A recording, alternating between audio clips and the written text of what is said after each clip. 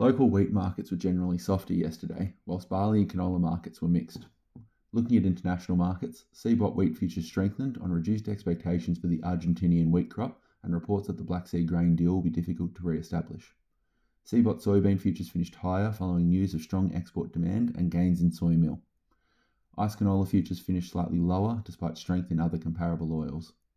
Local grain markets are expected to be firmer today, while canola markets are expected to remain steady.